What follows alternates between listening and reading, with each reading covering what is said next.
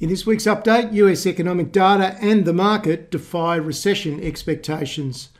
Bifurcated market wears best, and gold still stuck, but... My name's Gary Davis. As always, this is general advice only, and please remember to like and subscribe to the video. All right, quick market perspective. The big players, the really big players, are clearly betting that interest rates are either at peak or close to a peak.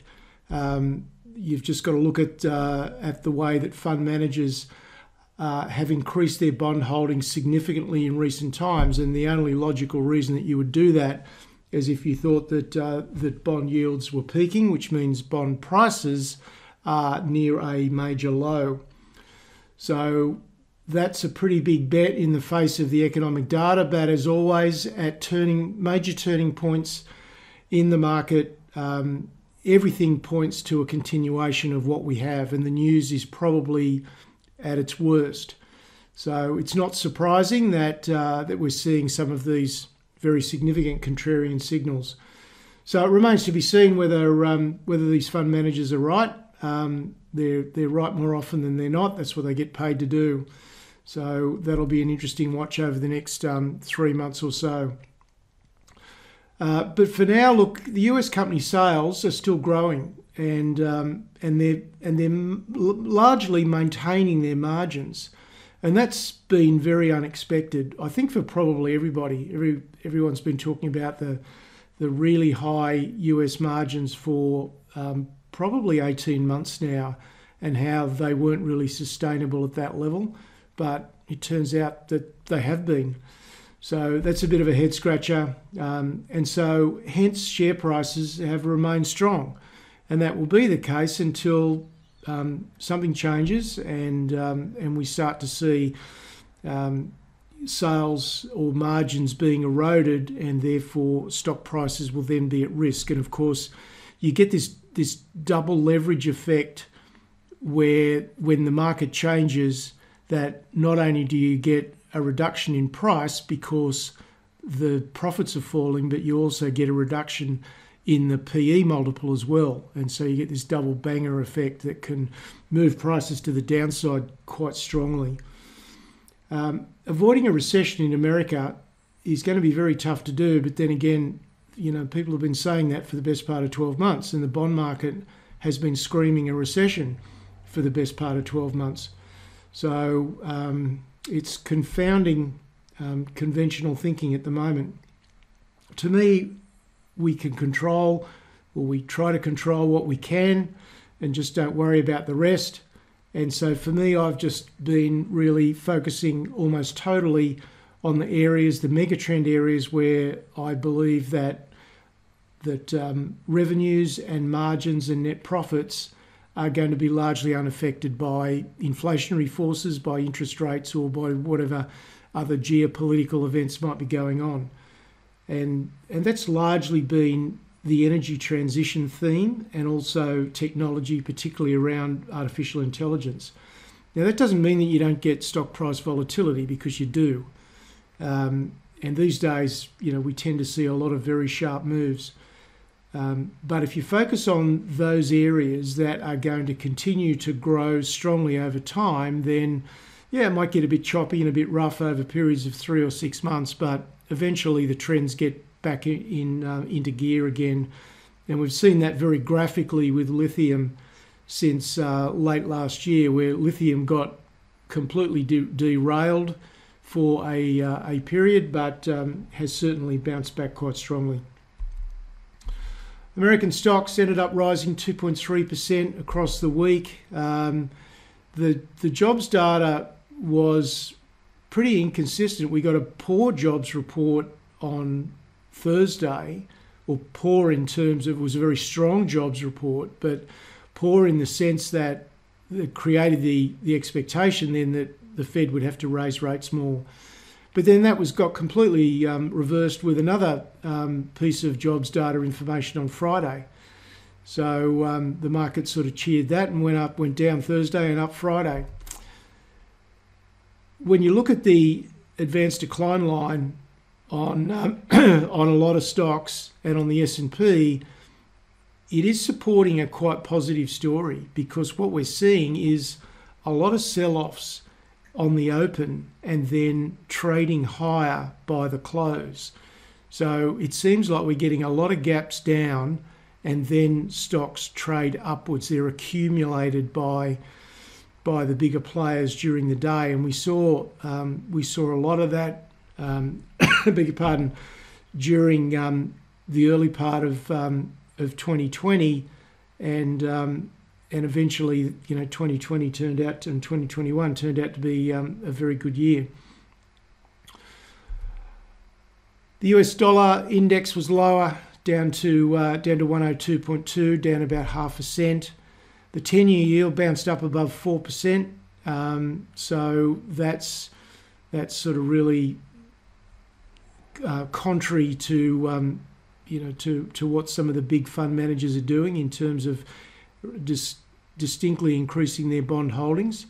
But then again, they don't just load in on one day. It's an accumulation process. The VIX is kicked up a little bit, but still is overall pretty modest at under 15. And the 10-year, 2-year spread came off a little bit. It was more than 1% negative last week, but dropped a little bit during the week. All right, so let's look at some, there we go, that's what I was after. All right, let's look at some charts now. This is the NASDAQ. We've come up now to a triple top, and so we got a bit of a pullback to the 20-day moving average. By and large, this is not contacted the 50-day moving average since March. It's tracked either the 20 or the 8-day. So this has been a very strong trend in the NASDAQ. Formed a triple top, pulled back. We've now got, I guess you could call this a quadruple top. And so the jury's out as to where we go from here. So we're looking for either a break of this low here at around 14,700, or a break to the upside of this quadruple top now at about 15,250. So the NASDAQ at a key point. If we go to the Russell 2000, IWM is the ETF that tracks that. We were trading in a range. We then popped out of that range and have now formed a higher range between 180 and 189, and we're sitting right in the middle of that range. So you've got to say that it's now trading more positively, because the price is now back above all the moving averages, with the exception of the 8-day moving average. It's above everything else. And we've got the 50-day moving average is turning up now as well. So that's all quite positive in small cap land in America. If you look at the S&P, it's continuing to trade higher. It's tracking above the 20 days, so that's quite a strong trend, and we have broken out. So we broke out, then we retraced, broke out here, retraced, retested the breakout, which is perfectly normal market behaviour, and then we've started to advance again. Let's look at where the intra-market money flows are going. The NASDAQ versus the S&P, it's just sort of stalled a little bit. They're in equilibrium over the last few weeks. Similarly with the semiconductors versus the S&P, we've just found a point of equilibrium between those two markets. And if we go in and look at the sector comparisons or sector ratios, then this is the last quarter. We can see energy has been at the bottom, and we've got all the more aggressive discretionary sectors at the top. Discretionary, technology and communication services. Well, let's just see what's been happening over the last, say, couple of weeks. And you can see that, and I'm not really focusing too much attention on consumer discretionary XLY because of the impact of particularly Tesla on that. So to me, that's not a reflection of what's happening in the consumer discretionary part of America. So in the very recent 2 weeks, the leaders have been finance, energy bouncing back quite strongly, and also communication services and technology. And at the bottom, we've got healthcare and staples. So it's a very strange market leading into a supposed recession. So this is not screaming what the bond market is. So it's a very confusing picture in America, that's for sure. The US dollar turned down on Friday and overall down slightly for the week. That managed to push the Australian dollar up a little, but we're still just hanging around the low 66s at the moment. So Aussie stocks, 66.13 is where we finished. Our market gave up 2.25% at the index level across the week, but one would think that that Monday is likely to be fairly positive, particularly as commodities did well in America, commodity stocks. This marked the worst 2 weeks of the year for the ASX 200. It really did cop a fair smashing on Thursday and Friday. And also bond yields spiked locally as well. Turning now to precious metals, gold was up $7 to $19.27. But as I said at the start, it's really a bit stuck at the moment. But gee, when you look at what are the best conditions for the gold sector to outperform, it's when rates are peaking, when real yields are negative, and there is fear of turmoil. And you'd have to say there's a pretty good odds around all three of those. You know, real yields being nominal yields minus inflation, and there's a pretty good chance, depending on what stats you use, that real yields are negative. We've certainly got fear of financial turmoil and geopolitical turmoil, and it would appear that rates, if they haven't peaked, they're fairly close to it. So these should be very good conditions for gold, but the gold price is frankly stuck, and gold stocks are not looking too much better. We were steady in Australian dollar terms at the low 2900s. As I've been saying for well over a year, probably closer to 2 years, for me, the best risk-adjusted preference is for developers that have got a real X factor, because then you can get an uplift in the share price and the gold price doesn't have to do anything. And, you know, that's what I like to do, just to reduce risk as much as possible, control what we can control, and just forget the rest. So let's take a look at the gold market.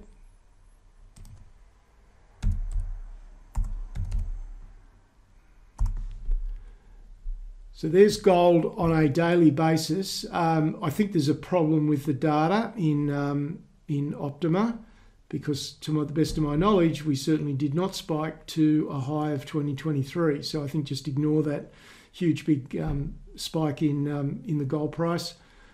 If we look at silver, we didn't see silver do anything like that. So I think that's just it's probably an incorrect high in the data, and similarly, I think you can take out that big spike on the weekly chart as well. If we look at GDXJ as a proxy for what global mid to large cap stocks gold stocks are doing, we've been in downtrend since a peak in mid-April, but really we're at the same level that we were at in August of last year. So we're almost 12 months, and global gold stock indices have really done nothing. It's been, and that's why I've focused so much on advanced developers, or developers with a real X factor. And that certainly has paid dividends, that's for sure. Turning to other commodities, copper was at $3.75. Nickel did kick back up a bit to $9.33. Now, Chile being the largest copper producer and exporter, their output was down 4.7% for the first 5 months of this year compared to the first 5 months of 2022. And this is at a time when demand is set to really start to escalate dramatically for the rest of the decade. May not happen just yet. It might be, another 12 months away before that really starts to kick in. But when you've got the world's largest copper producer who's looking at shooting themselves in the foot by nationalising the industry, and their output is already down, then it's really hard to see a supply surplus emerging. I just don't think it's going to happen. And Bill Beament, who's probably one of the top handful of most respected and most successful miners in Australia, says that copper is a 2024, 25 and beyond story, and I think that's certainly true. It may come home even a little sooner than that, particularly when we see how things unfold in Chile. If we look at West Texas Intermediate crude, it did kick up about $3 on the week to $73.70. Stocks were down, the energy sector was down in America, but finished strongly on Friday with the oil price kicking up, and stocks managed to finish flat for the week. Just touch on a bit of lithium news, just on the point of is this resurgence in lithium? Is it real, or is it just a bit of hype? Spot chemical prices have been edging up a little further. They're holding in the sort of the mid $40,000 on a CIF basis in Asia, and that's according to Benchmark Minerals. When you stand back and you look at, there's just a tsunami of mergers and acquisitions happening, probably a lot more in the pipeline. We've got larger companies making cornerstone investments in multiple smaller players. We've got offtake deals being done left, right and centre. And we've got some companies that are even now making a shift of direction. We've seen FMG now wanting to move into lithium, and also DVP has made an acquisition of Essential Minerals in lithium. So these companies that were committed very much to other commodities are now sniffing the air currents and making a move into lithium as well. So it's pretty hard to say that this is just hype and it's not sustainable. And if that turns out to be the case, then there's an awful lot of very, very smart people that are going to be very expensively wrong. So I think my fallback position when there is uncertainty about the future is to look at what people do, look at what the smartest people do rather than what they're saying. And, the smartest people on the planet in the lithium space are saying and doing very positive things. So that's why I remain extremely bullish on lithium. But you've still got to have a plan. You've still got to be disciplined to your plan. You've still got to manage risk well, because at the end of the day, the thing that derails most investors is their execution is just really bad. And it's really bad because they set themselves up to fail psychologically. Their psychology can't deal with the tasks that they set themselves. And so it's just so critical to get that part right at the start and make it easy on your psychology. And that's what I spend a significant amount of time with, particularly in the Insiders Club, to helping members get that structure and get a plan that is suitable for their psychology. There's a spot copper chart, not much movement. Similarly with nickel. So wrapping it up, I'm just going to repeat what I said last week because I just think it's a really appropriate message. It's a really important message. The second half of this year is not going to be easy. It really isn't. And we're going to see, I wouldn't be at all surprised to see well over half the stocks on the market decline or just go sideways and do nothing. So that is my base expectation for the market. I also think the volatility will be high. There are just too many cross currents for that not to be the case. So clarity around the process that you're going to use and the disciplined execution of it is absolutely critical. Control what we can control. Just forget the rest. It's just noise. Move on. There's no point in worrying about it because all it can do is basically mess up your head. Portfolio analyst last week, it was the first Wednesday of the month. We take stock of what happened in June, the analysis that were done, some of the recommendations that were made, and see how they worked out and what lessons we can learn from that. That's always a very valuable session. And in particular, we looked at planning your portfolio composition. What do you want your portfolio to look like in advance? And again, just such an important step that you can take in controlling your ultimate outcome. There's more information on the website. There's my email address, and I'll be back with you next Sunday. Cheers.